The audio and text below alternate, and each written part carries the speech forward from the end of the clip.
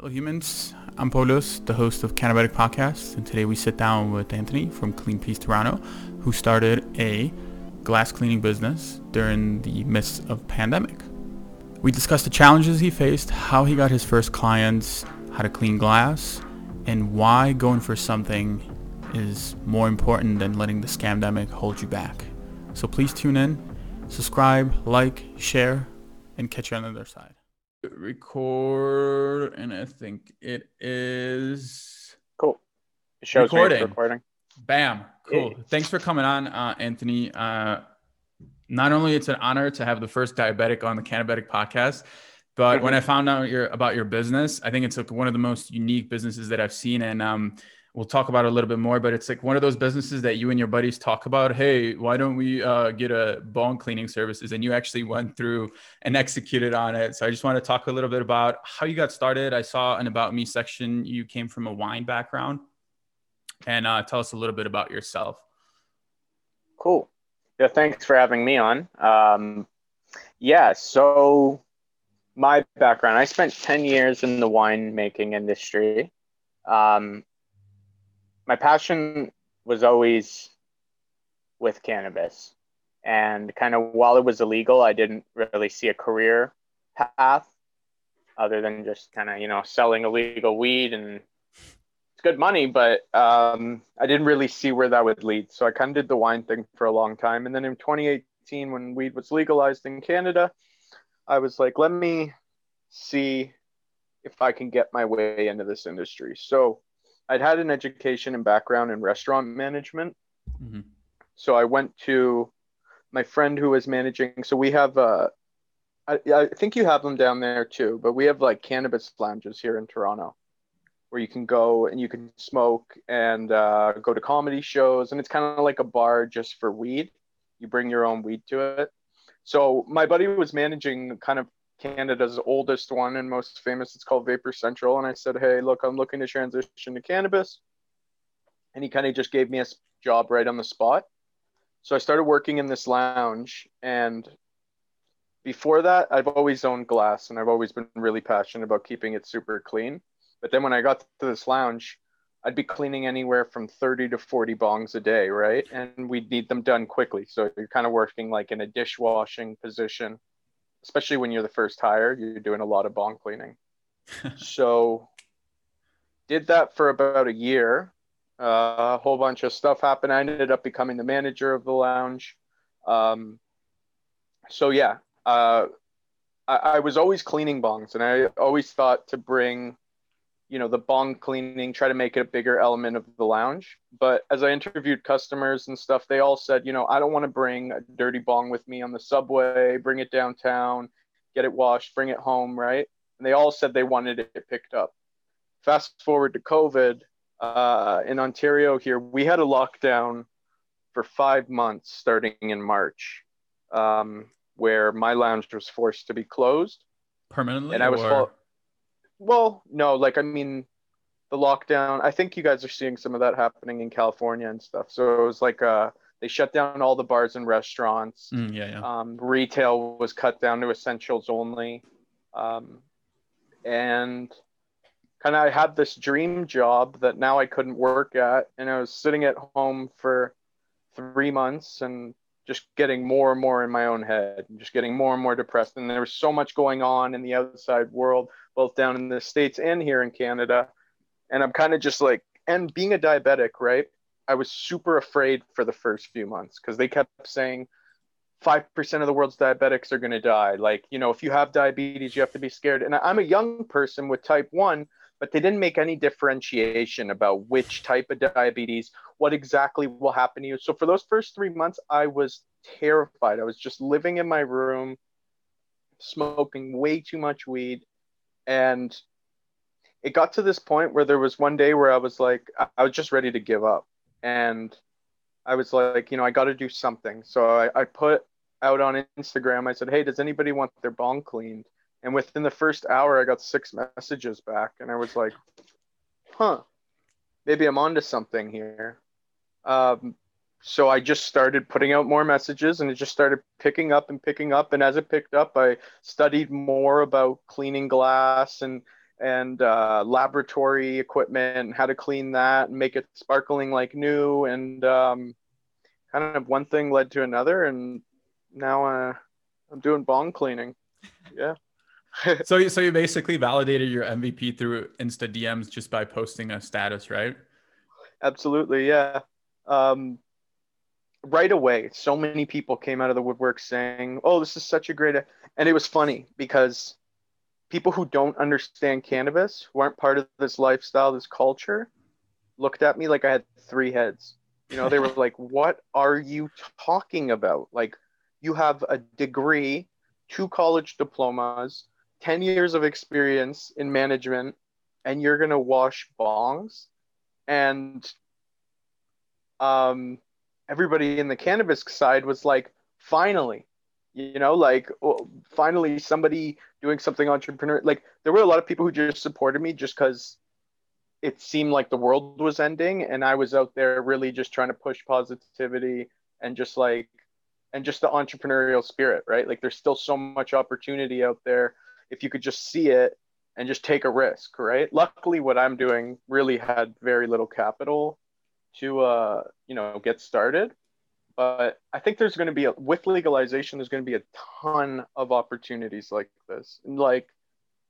And with legalization, there's always gaps in the market. So there's just going to be things that are available and then things that aren't available. So like one thing that I'm kind of getting ahead of myself, but one thing we're looking to expanding into is like rosin pressing. I'm at people's house anyway. Everybody's grown their own weed this year in Canada. And if you want to make concentrates out of it, there's really no way for you to do that at home unless you put $800 into a machine, or if not more, right? So I'm just trying to think of all the gaps that exist in the legal market right now and attack them. How did I looked at your About Me, and you worked in the wine industry, and you talked about what it takes to get the bottles clean.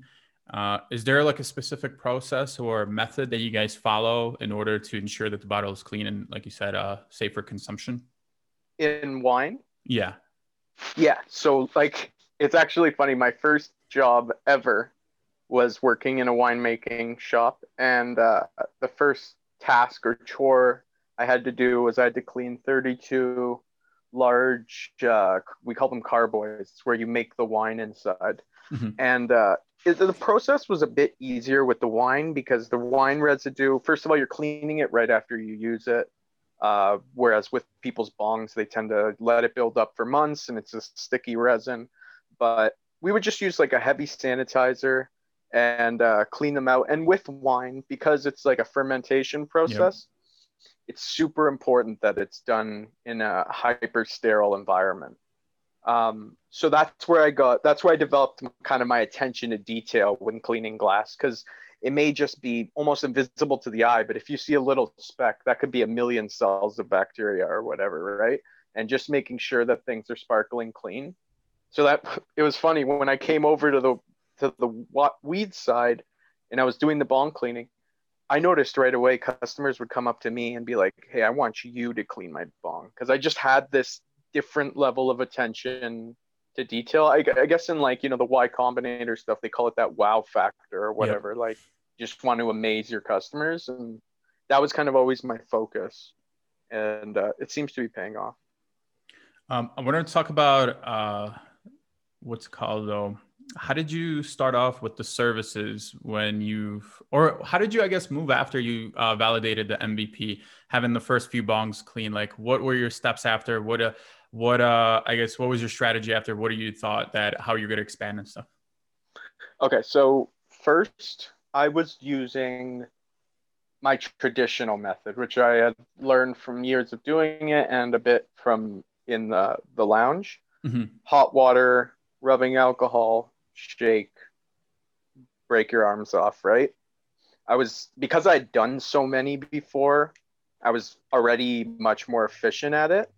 But I'll never forget. Like I did about 20 bongs before I got one that I was like, what is wrong with this person? Like just like there was like an inch of resin on the outside of the bong. And I remember I charged that guy $20 and it took me like 3 hours Jesus. because I have this ridiculous attention to detail. too, right? And I just remember after the first half an hour, I try to get everything done in a half an hour. That's kind of where my costs, that's the way I calculated.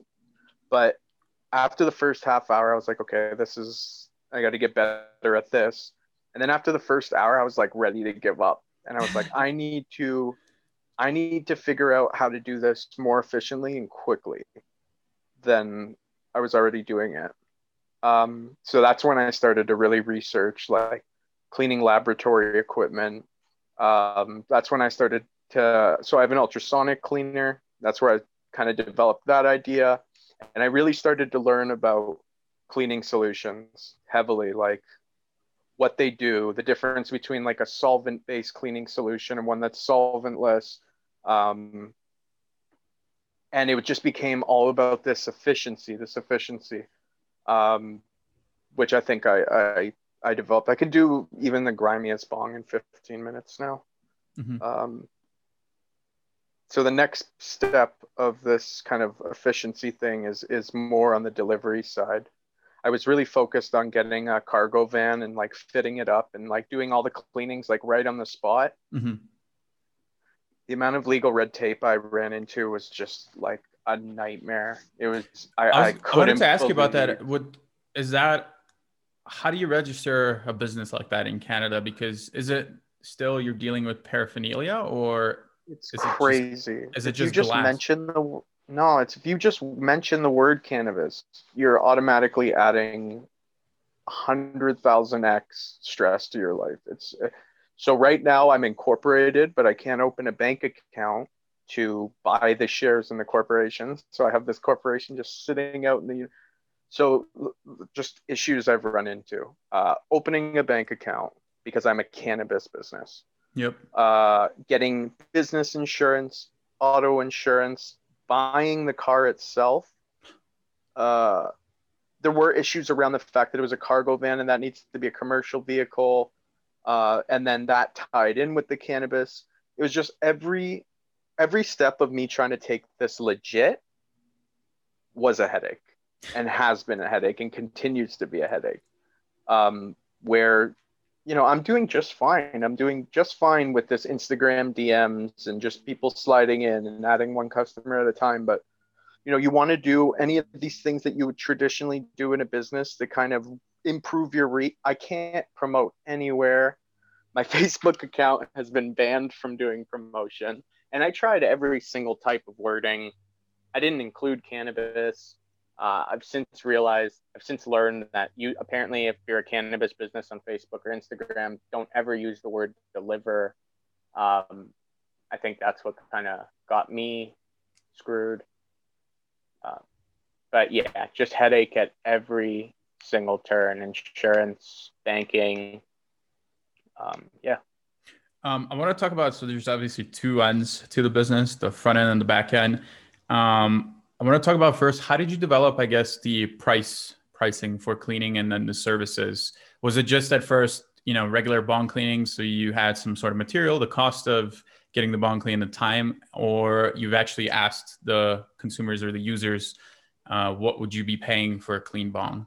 Or you based it off the previous experience that when you worked at the Vapor Central?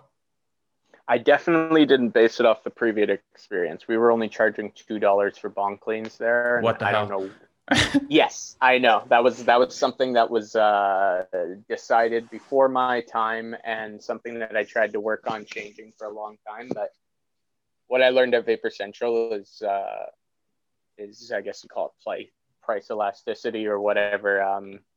It seems that cannabis users are very I don't want to use the word stingy. They're very they get accustomed to their price. And we're seeing the same issue in the legal market here where like kind of people are like, well, this is what I've always paid and I won't pay another dollar more. And they don't like so yeah, I did not use the Vapor Central pricing. Yeah, would have been out of business. So, to be honest, it was a bit arbitrary. I just sort of said anywhere from $10 to $20 sounds like something I would pay. Mm-hmm. And then I set that price. It is a work in progress and I'm trying to, and the prices will probably come up. I did set the prices during that lockdown, so the roads were completely empty. I was making it to pickups and drop offs in 15 minutes for things that would now. It's not even like our roads are busy again yet, but it takes about an hour. Mm-hmm. So that's got to be factored in, and I've learned over time sort of how much time certain things will take me. Mm-hmm. People are giving me really complex pieces as well, right? Like, Mm-hmm. which I had kind of factored before, but I just figured I was just going to be cleaning regular bongs for people. But I guess when people see this service is available and they have like a 5 per bong, they're like, I hate cleaning that thing. Let me just give it to this guy, right? And I've had to kind of learn that if the thing's super complex, I need to. But it's not a cost based pricing. It's more just value based, I think. My costs are super low. My costs are very, very low.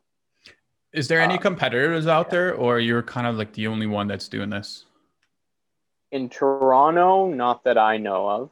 There's so before I came up, I didn't know this before I started to do research, but there was a guy out in British Columbia, out in BC, out west, doing this beforehand. But he's doing this like in his like parents' basement, very like simple, like hot water rubbing alcohol sort of situation. Mm-hmm. There's a guy in Denver doing this, and he seems to be the one kind of doing it on the at least probably put the most money into it. They're called Pipe Dreams.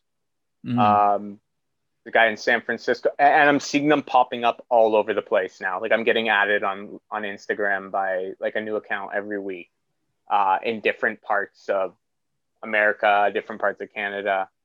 Um, it's a great side hustle. Like it's like I've been telling people since the beginning. Like I mean, I have probably more experience than anybody else, and I like to think I have a overactive drive, but this is not something you can't do at home. You can't do yourself for a few extra bucks, right? Um, it's a simple process, and there's people out there who just aren't willing to do it. Um, yeah, I don't remember what the question was. I was gonna go into like the first iteration of, I guess, the first bongs that you cleaned. What did you learn, I guess, from the first batch of people, meaning the logistics side of things, what chemicals to use, what you need in the future to be sustainable? Mhm. So one of the first things I learned really quickly that I hadn't had any experience with before. First of all, I never really used tobacco with my bong. Mm-hmm. So in Canada, I don't know if it's the same down there, but in Canada, people do this things called poppers. Well, they'll put like it's tobacco and then you sprinkle a little weed on top. Yeah, It gives yeah. you a crazy head rush, right? And it's very popular here. Um, and because I'd never smoked tobacco in my bongs, and because at the lounge we were only using weed, I hadn't had a lot of experience cleaning tobacco bongs. And tobacco does leave a distinct stain that can't be removed with the same cleaners that cannabis can. Um, so for the first couple bongs there, I would ask people if they use tobacco. I charged them an extra $5 to clean it with the tobacco, but I didn't even know how to get it cleaner, right? So that was it took about 2 weeks of just trying different products, doing research, trying different products, and then I found one that is super eco-friendly, super cheap, and easy to use, uh, which gets all the tobacco stains out. So I would say like that was really the first, because those tobacco stains, like you can tell the piece is clean, Mm-hmm. but it doesn't look new, Oh, yeah. right? And like I really pride myself on like bringing people their piece back. And the funny thing is, I'll often bring people their piece back, and it looks so new that you spot the actual imperfections or whatever, like the real staining, more so than you had when it was dirty, right? So people be like, "Oh, I didn't notice that little scratch in there," and it's like, yeah, because it kind of got filled up with resin and kind of just became invisible, right? I cleaned a guy's piece the other day, and as soon as I was done it, like you could see like there was bloom in the piece, which is like an imperfection in the glass. And it was just kind of funny because it wasn't visible before that, but the piece was just so sparkling clean that you could actually see like any of the mistakes in the glass. I want to talk about a little bit about the vapes too. Did you start off with cleaning vapes right away, or you added that as the services kind of progressed? I had it right away. It's not it's not the most popular service I provide. I think most vapes are designed to be able to clean them pretty quickly and pretty easily. But I did do a hell of a lot of research into how to clean electronic parts, and I'm proud to say that I could even clean cell phones in my ultrasonic cleaner now. I know how to put electronic elements into the cleaning solution, and they come out working just like new. But yeah, the vape thing, it seems that people are pretty comfortable cleaning their own. Yeah. Can you expand a little bit on the ultrasonic cleaner? What is that, and how did you, I guess, find that out? I don't remember where I think I would have first learned about the ultrasonic stuff when I really started doing my preliminary like lab cleaning research. So the way an ultrasonic machine works is it sends small vibrations through liquid, whether that's a cleaning solution or just water or whatever. It's kind of like a stainless steel bowl, and then there's a little speaker on the bottom of it that vibrates the water, and those little vibrations do the cleaning for you. So it's a non-abrasive way of cleaning. I don't need to use any brushes. I don't need to use any salt, which may not seem like a big deal if you're using $20 to $300 piece, but I've cleaned pieces for people that were upwards of $5,000, and there's a big resale market for that heady glass, and any type of abrasive can be risky, right? You don't want, and like I said, when you get it super clean, you start to notice all those little imperfections, right?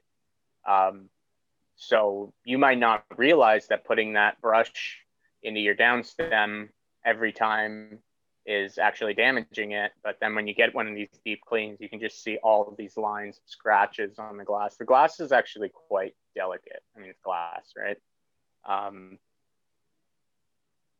Yeah. The ultrasonic is amazing. It's a definite, the ultrasonic does a great job, but it's really the cleaning solution that kicks it into overdrive. The machine will get it'll get the dirt off, but you really need a good cleaning solution that they're called surfactants in whatever cleaning terminology. And that's what like actually lifts it off the glass and takes it out into the solution. I'm really happy with the cleaning stuff we have. And I've seen, like I said, there's a few of these places popping up, and everybody kind of figures out the ultrasonic thing within a month or two. It appears to me that the cleaning stuff I'm using is doing the best job. Not to say that the other guys aren't doing a great job, but I don't know if it's just my attention to detail, but I never send a piece back that looks even remotely dirty. Like it's got to look brand spanking new, and yeah. I was looking through your process, which kind of caught my eye, the rinse, steam, clean, shine. And I read every single process. Deionized water. Where did you get that? Was that discovered through your research about cleaning, or you've previously used in wine business, or? No, that was discovered through the lab stuff. And that's how you clean electronic parts. So deionized water has all the ions removed. So it's like ultra pure water. And what a lot of people don't realize, the reason electronics short out when you put them into water is because the water actually has all these small minerals in it. Mm-hmm. And when the water evaporates, those minerals stay on your electronic parts and interfere with them, right? So this deionized water, you can actually and I tried this, you could throw your cell phone into it, vibrate it, and take all the little like specks of stuff out from inside the phone. It's bizarre to watch, like just putting a phone in and out of water, and it stays on and nothing happens to it.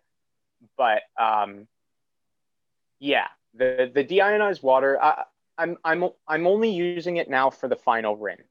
Mm. Because another cool thing about it is because it's lacking these ions, water wants to have ions in it. So it actually pulls, it tries to kind of pull everything from around it. So like if you were to drink deionized water, it would actually start to pull the calcium out of your teeth and your mouth would start to hurt. It's actually quite unhealthy to drink this stuff because it just pulls minerals from everything around it. So I was using it initially for everything, but it is a bit expensive to make. It's not super expensive, but just to try to keep costs low. I think I really only need it for that final rinse. And then what the best things about it is it ensures that what I can use a hair dryer on the piece. Mm-hmm. So the thing is if you're washing with tap water and you use like a hair dryer, you try to dry something quickly, you'll often see stains show up right away because the hard water staining, like the minerals in the water will just be left behind when the water evaporates. The nice thing about this is like I can get a piece cleaned and dried up in 15 minutes flat and just handed back, and there's not going to be any stains left in it. Yeah, the deionized water is pretty sweet. It's actually what they use at car washes. If you've ever wondered how they manage to get all that soap off your car with just like one blast of pressurized water, like I don't know if you've ever tried to take soap off anything, but it usually doesn't come off with one rinse, right? So that's actually how it helps grab the soap off and doesn't leave any streaking as well. The second thing I saw, the steam jet technology. What is that? Can you explain that? Is it something that DIY you built, or you could pre-order those? I saw something dental and medical offices have those, right? Yeah. The one I'm using is not that advanced. Really, the advantage of the steam is you're adding heat and liquid to it's sort of to get the bong primed. Mm-hmm. You'd be getting the same thing from running boiling water through it, but it's just much faster to just get steam on command than to actually wait for a kettle to boil. Mm-hmm. And then I find it a bit safer and easier to just use the wand that just has hot water coming out of it. That was kind of the mentality behind that. The steam cleaning is also really nice for more small, like the bowl piece, when it's often a bit difficult to get the little ring in between where the bowl and the bottom connects. There's like this kind of like ring right where the hole is. That can be a bit difficult to clean out sometimes with the steam. You just blast it out. But again, it's just more to replace the need for boiling a kettle and just that. Yeah. And then this, like one of the last things, detergent. I saw you're using what's the word? It's all like a eco-friendly. Did you come up with that solution yourself, or you found somebody that sells something similar? Do you make it on your own, or?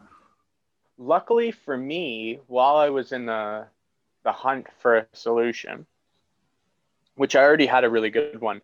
There's a guy, he's a grower in just a bit north of where I am, and he hit me up and he's like, look, I've come out with this new initially he created it to clean growing equipment like your trimmer and stuff. Mm-hmm. And he's Which like, does it get works sticky really well too. on glass. Yeah, and he's like, it works really well on glass. It's hyper concentrated, so you can just dilute it down. And he gave me a bottle and he's like, give it a try, see how it works out. I was not expecting it to be as good as it is. And I don't really know what's in it. I'm almost hesitant to ask because it's so good. I suspect like it's just a few surface, like with all cleaning detergents, they're usually just some sort of acid and then a surfactant in it that just lifts it off the glass. And this site's called Resbegon. It's not cheap. It's really intended for kind of more high volume growers, but it's a great product. It's just amazing. So that's what I'm going with. I get it for free because I promote him, and I think the product is just amazing.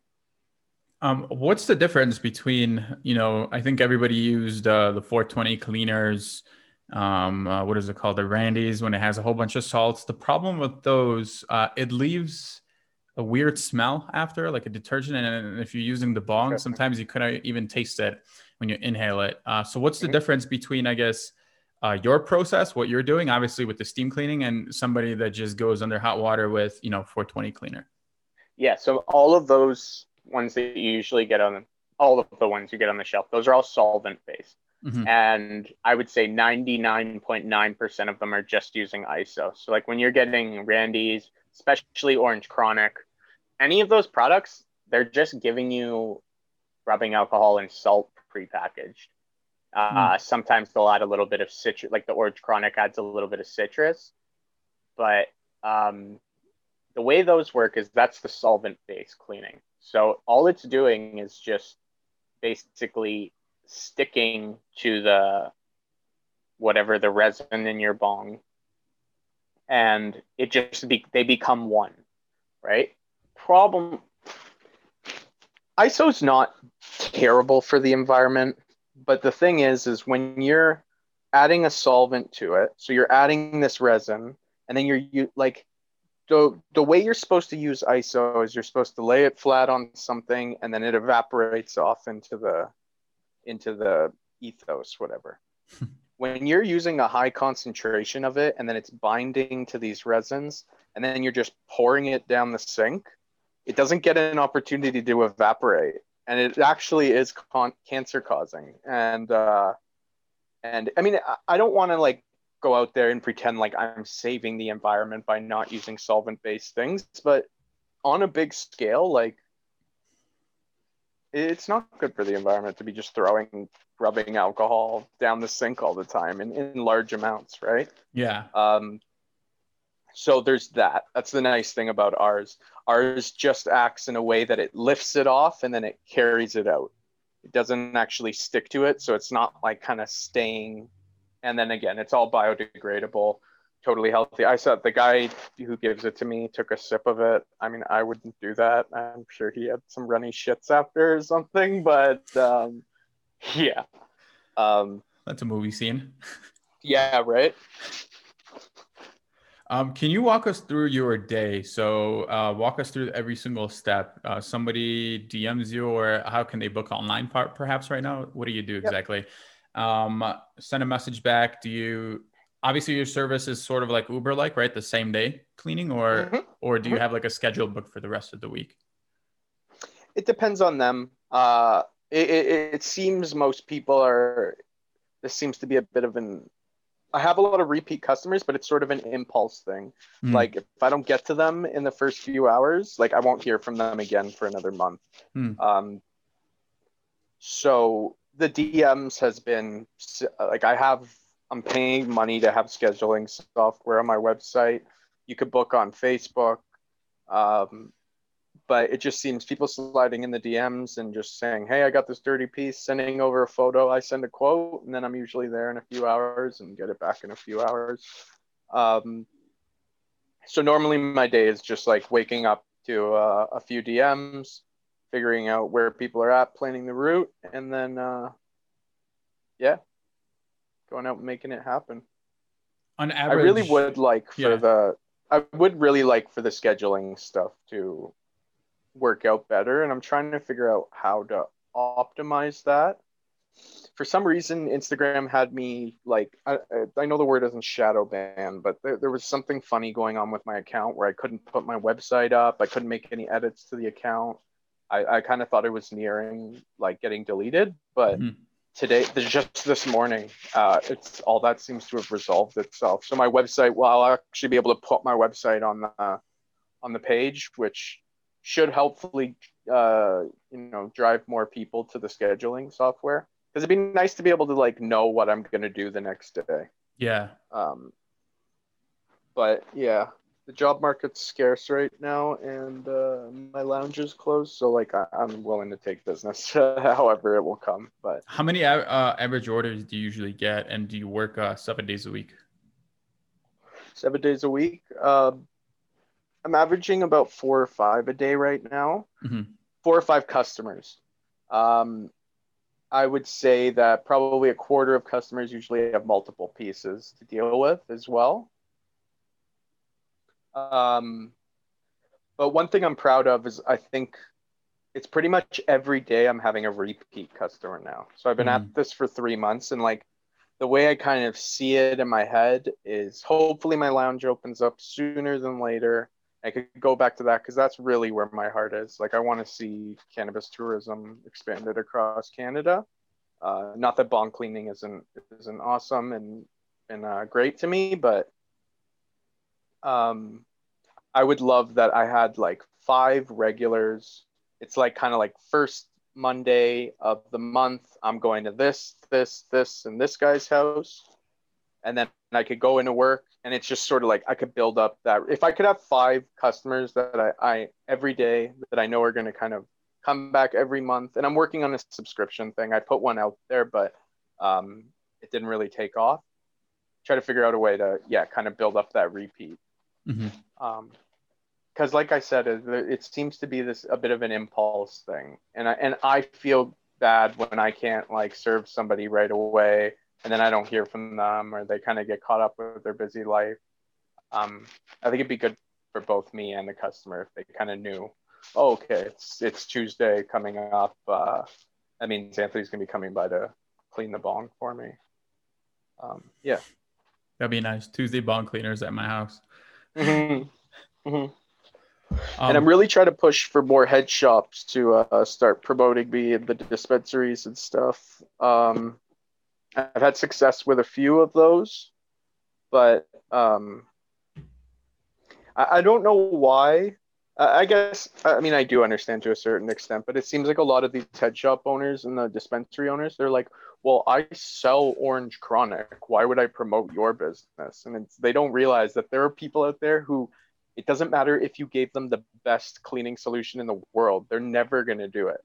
First of all, there's kids whose parents get mad if the sink smells, right? There's people who think it's gross. There's people who are just too lazy. Like, there's all these people out there who would, and then I try to tell them, like, look, you see that $600 10-arm perk, this and that on your shelf? Nobody in their right mind is going to buy that unless they know they're going to be able to get it cleaned up easily. Like, there's a lot of bongs for sale out there that like just are almost impossible to clean if you haven't had experience doing something similar or just the raw drive to get it clean. So that's been a bit of a challenge, but I think that if I could kind of go, especially with the dispensaries, I think there are a lot of people, it's like every Friday they go to the dispensary and they pick up, right? Like if I could just create this, every Friday they go to the dispensary, pick up, and like, get their bong cleaned, they'd be enjoying the cannabis they're buying every Friday just a little bit more too. I'm not sure. Yeah. Have you asked or have you interviewed your clients in terms of like the decision-making process? Is it something when they pick up the bong, hey, the shit's dirty. Maybe since they know you now, we could call Anthony to get it cleaned out, or is it something that they plan ahead? Seems to be on the spot. On the spot. And you feel like that's the drop off, if it's on the spot, if it's not delivered fast, and they're just kind of like F it. If it's not picked up fast, it seems most people are pretty chill about getting it back, but they want it picked up today within a few hours, or else I don't hear from them again. Even if I hit them up a few days later, hey, sorry we couldn't meet up. Do you want, I'm available for the next few days. It's like, oh, I'm busy. I'm doing this. I'm doing that. And you 100% everything is done through Instagram, right? No, but I'd still do. It's small. I would say 10% is happening through the scheduling and the website. It's mostly through Instagram, and then Google is hit or miss. It seems like some days I do really well on Google, and then for like a week at a time I won't get anything from Google. I get quite a few calls from Google. Keep in mind, like a lot of them are like late night calls. Hey, are you selling weed? And it's like, no, sorry, I don't know how to make that clearer on my website. But yeah, I think the top search term I'm successful with on Google is dispensaries near me, which I'm not opposed to, right?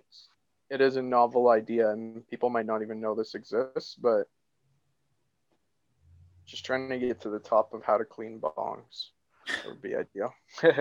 What are the next stops in terms of your business? Like, I know you just started 3 months ago, so there's obviously a lot of iterations that happen in the way, and sometimes a pivot, and struggles and challenges come. Where are you looking? Like, what are you looking to do next in like 3, 6 months to a year period? Is it something that you want to grow and maybe get other people, or sort of what is it called? I don't want to say multi-level marketing. I hate that. Contracts, Franchise or franchise, whatever. sort of. Yeah, Yeah, yeah. yeah. Even franchise sounds wrong. Some Yeah, I know it contracts, does. like independent contractors. I think that's the word. Yeah. I'm not sure. I'm not sure how I would like for it to expand, but to be honest, all the headaches I've ran into in the last 3 months, I'm gonna wait for. I think I was trying to force it to grow. Hmm.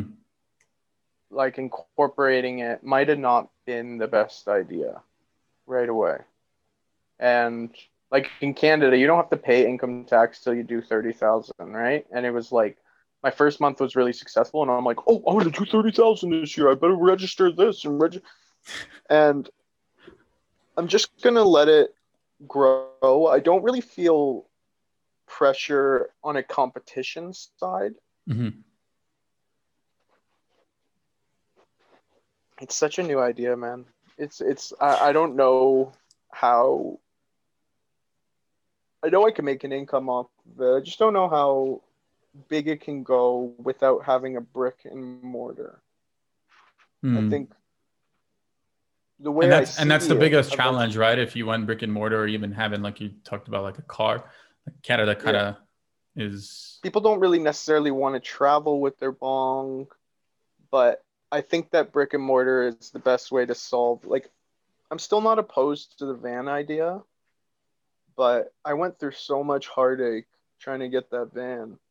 Like, there were 3 times I spent about $5,000 too, like just putting down payments, doing this, doing that, getting this incorporation. Like, it was like there were so many times where it's like, I'm gonna go get my van on Tuesday, and then I get called on the Monday, and it's like, oh, sorry, we ran into this. This was an issue. This was an issue, and it was like, I think all that trying to force it to get bigger kind of took away from like when I first started it.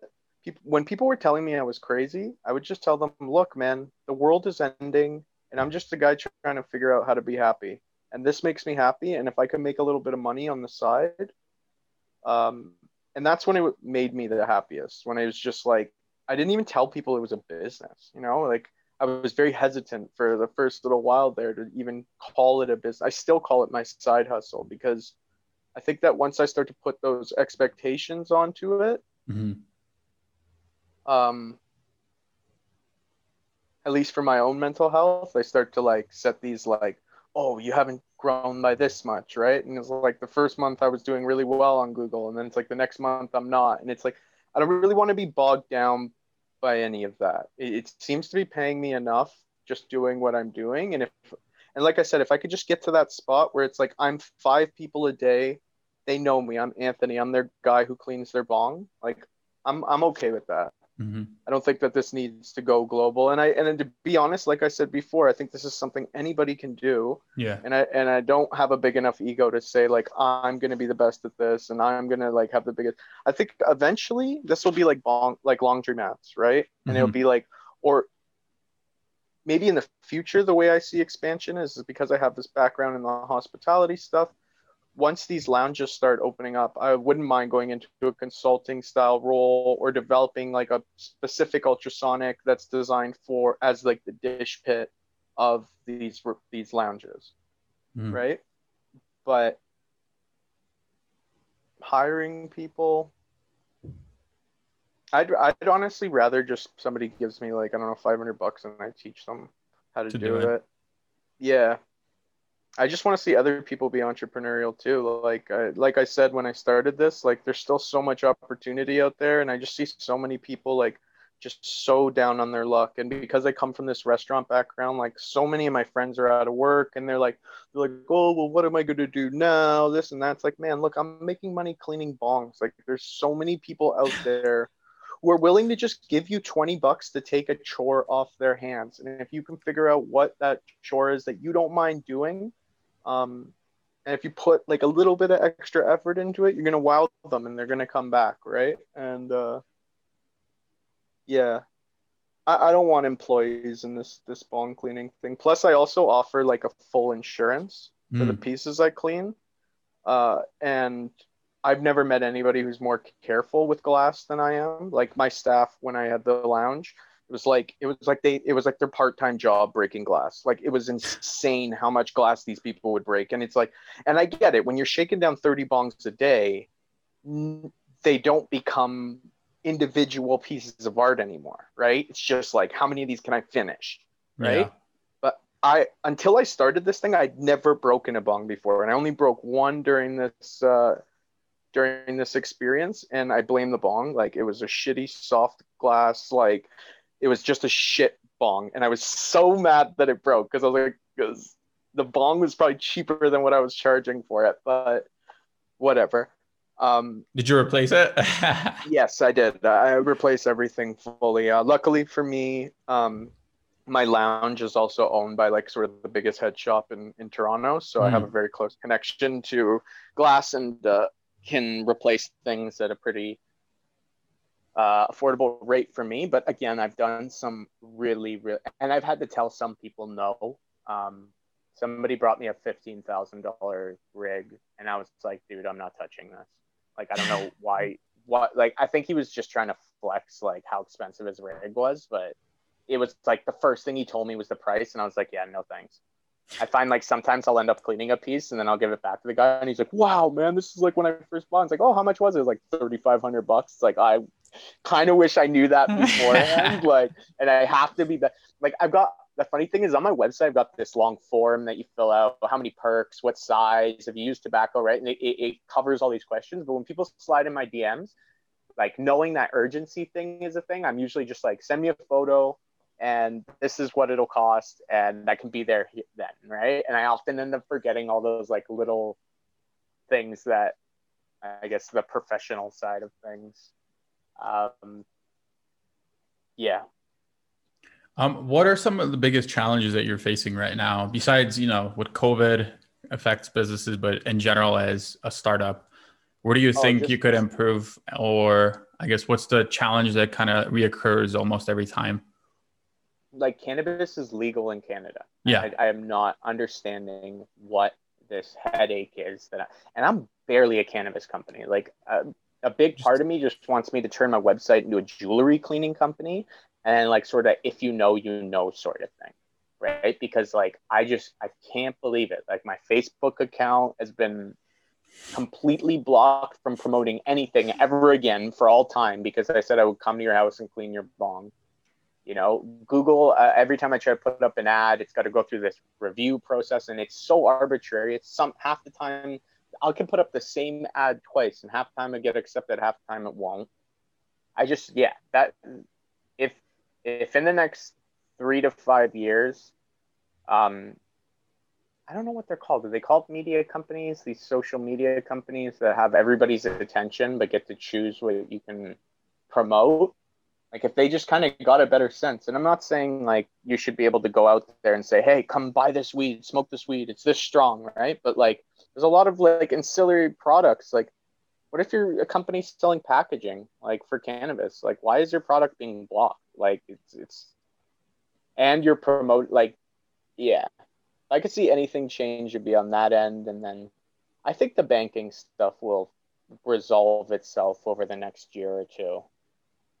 That the social media stuff, I don't know when, because the banking stuff is Canadian, right? The social Yeah. media stuff is because you guys have your federal laws, even though like 80% of states have legalized on a state level,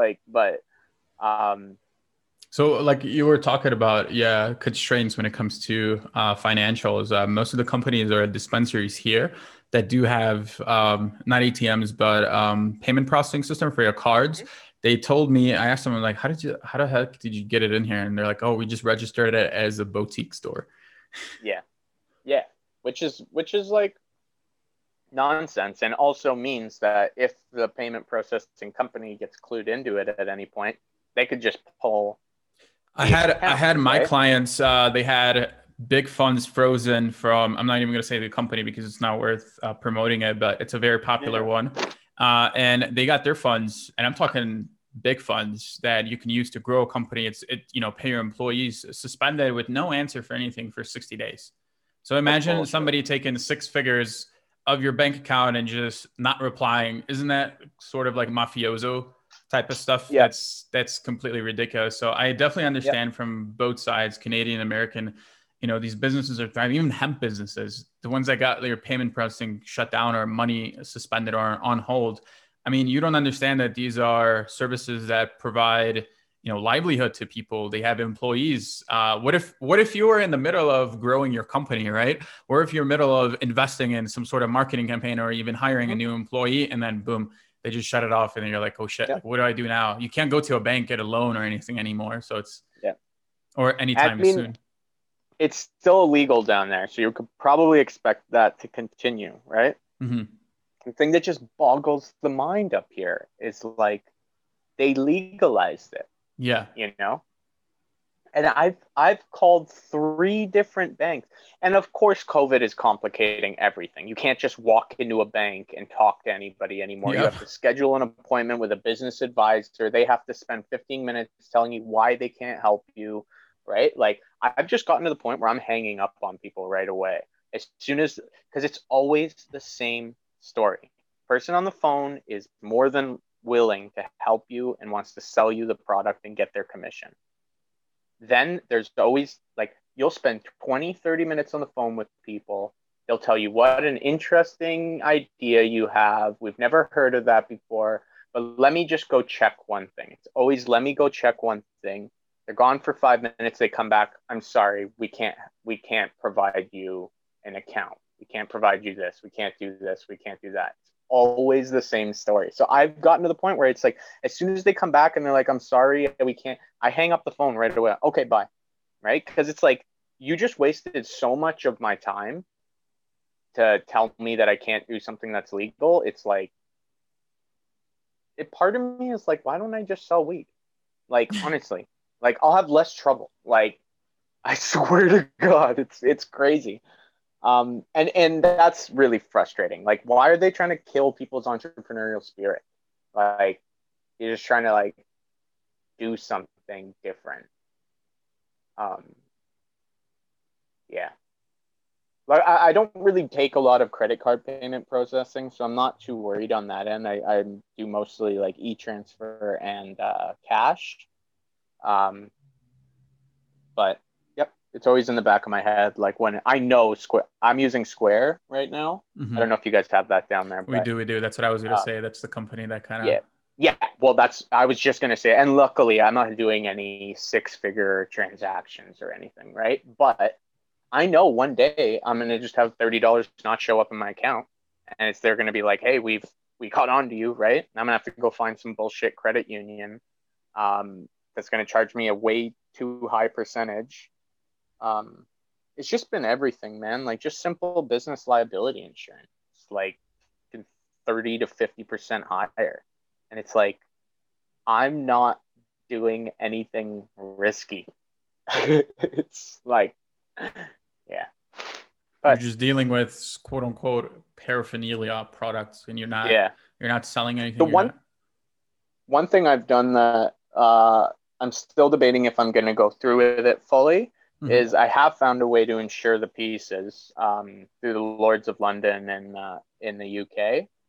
So like to actually provide some sort of like, I have a separate account right now that I'm storing some money in case I do break one of these headier pieces. But I would like to be able to clean somebody's $15,000 piece. I just can't risk it on my end too, right? So like if I could go pay an insurance company for a 6-hour policy to cover this one piece, the same way that like when a mover or a construction company is moving $100,000 piece of marble from the truck into the kitchen, right? They insure it for that space of time. I'm working on that, and I think I'm pretty much there. But again, it'll be something that I offer just to higher end clients. Really high, yeah. I don't want to call them high end clients because Sometimes they're like the grossest dudes in the world. But they definitely have the highest end pieces. Yeah.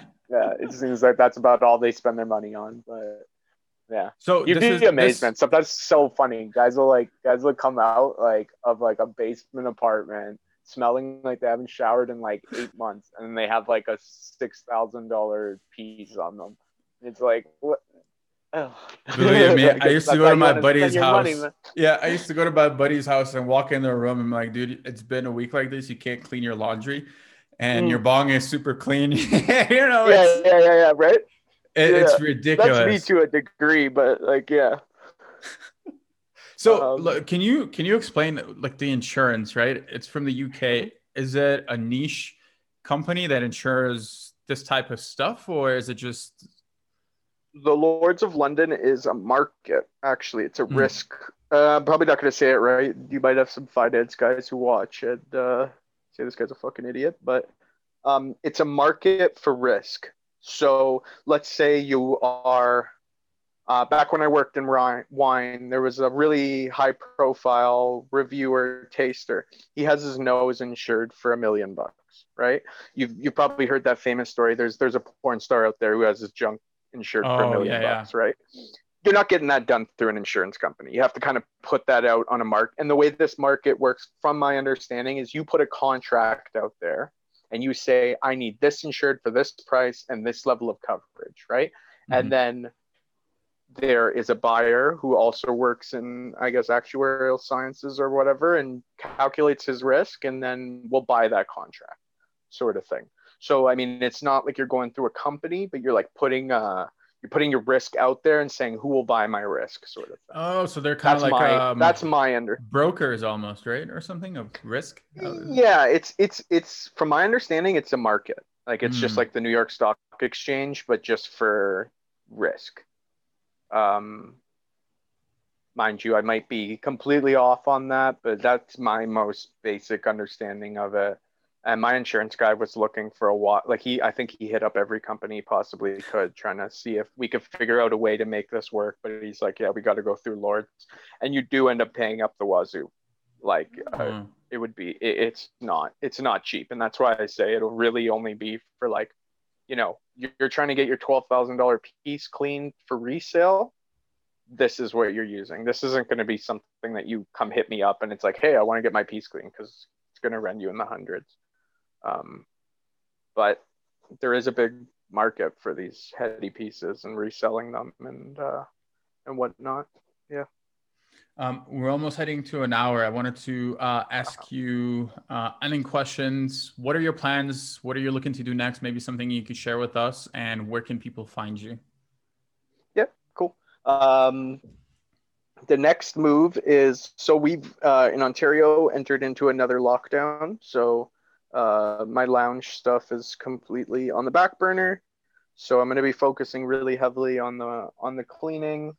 What I want to do right away is get my rosin press up and running and start to offer that service on the side. The nice That thing sounds about my easy. When you say it, it sounds so easy. What's okay? You're trying to press rosin or just trying to make rosin.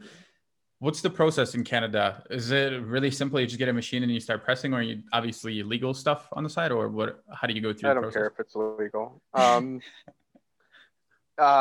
There's nothing illegal with pressing rosin. You're not using a solvent. You're not using anything. It's just heat and pressure. Hmm. So I have a press, and the nice thing about this ultrasonic machine, which was one of the things that really helps in the lounge, is it's hands off. Right? I'm not actually Hmm. shaking anything. I just put it in the machine for 10 minutes and I walk away.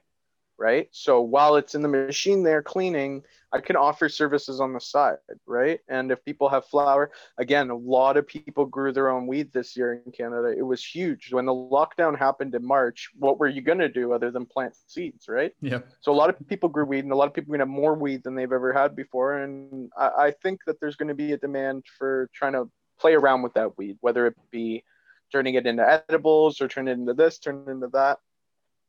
I'm just trying to think of like what I could do as a value add. And I think the rosin pressing is pretty new to a lot of people, and presents a lot of fun. Um, but other than that, it's really going to be just trying to lock down these repeat customers.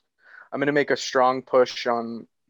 So my strategy before on Instagram was to try to reach as many people as possible. Whereas like now that I have the time again, I'm really going to focus on watching Instagram and looking for those accounts of people who are clearly into cannabis, it's clearly a big part of their life. They might be sharing about it, posting their own reviews.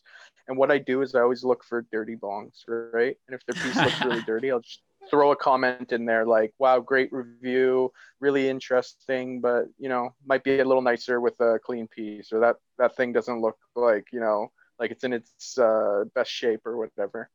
And even if that doesn't attract that one person I commented on, if people are going to their account to follow weed reviews and they see that, they might go, oh, I have a dirty bong, right? And kind of that grassroots, because they won't let me promote. And I think that I think hashtags in the cannabis industry seem to be risky. Yep. Right? Just associating yourself with anything.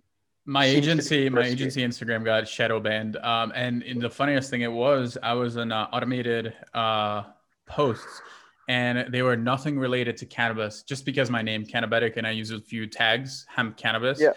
They were all design related posts. Every single one. If you go on my Instagram, there's no cannabis at all. I mean, it's full ancillary service, right? And it started, my views were like very organic. I was getting 20 to 30. And then once I started going on the run of automating things, I saw that my stories kind of went down, and even the reach went down too. And I have literal proof where it was 3 weeks before versus like 2 weeks after doing something. It's just complete drop, which is crazy. Yeah. So yeah, by that same token, I'm really gonna avoid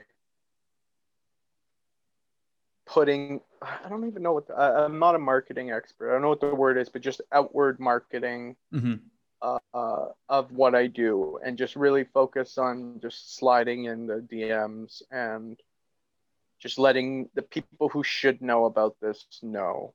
Because one thing that frustrates me too is like I get hit up, I get like 1,000 views a month for the word peace on Google. And it's like, nobody's looking for me when they look up peace, right? And it's like, and I know that's just one metric or whatever, but like that just gets my brain thinking about like, what is my account being tied into, and why am I getting shadow banned? And like, it's the most frustrating thing in the world. Like, I experienced it when I was in wine. Like, a lot of people in this cannabis industry try to act like, oh, this is happening to us, right? But it used to happen in wine too, where like you couldn't promote anything, and you'd get banned for like, giving a review of a wine or whatever. But it just wasn't as extreme. Like, they weren't deleting accounts. Like, I have a friend who's an influencer, and it's his livelihood. They deleted his account this week. They just upright deleted it. And my lounge's account got deleted during the lockdown. It's like everything working. We had 7,000 followers of dedicated followers, and then they just take them away from you. It's like, okay, well, now we can't reach the people we're supposed to reach when we're reopening. Backup accounts are clutch. Learning that. I want to talk about where can people find you? Sorry, to find me. Yes. Yeah. All of our socials are Clean Peace, CleanPiece, Clean Peace 416. And our website is cleanpeace416.com. Sliding in the Instagram DMs is probably the best way to reach me quickly. Emailing us cleanpeace416@gmail.com. I try to keep everything just cleanpeace416 until we start to get banned on the social accounts, and then I try to make sense of the 2,500 business cards and posters that I printed out with the so frustrating, but that's the best way. Bam. Thanks for the talk, Anthony. Yeah, thank you, man.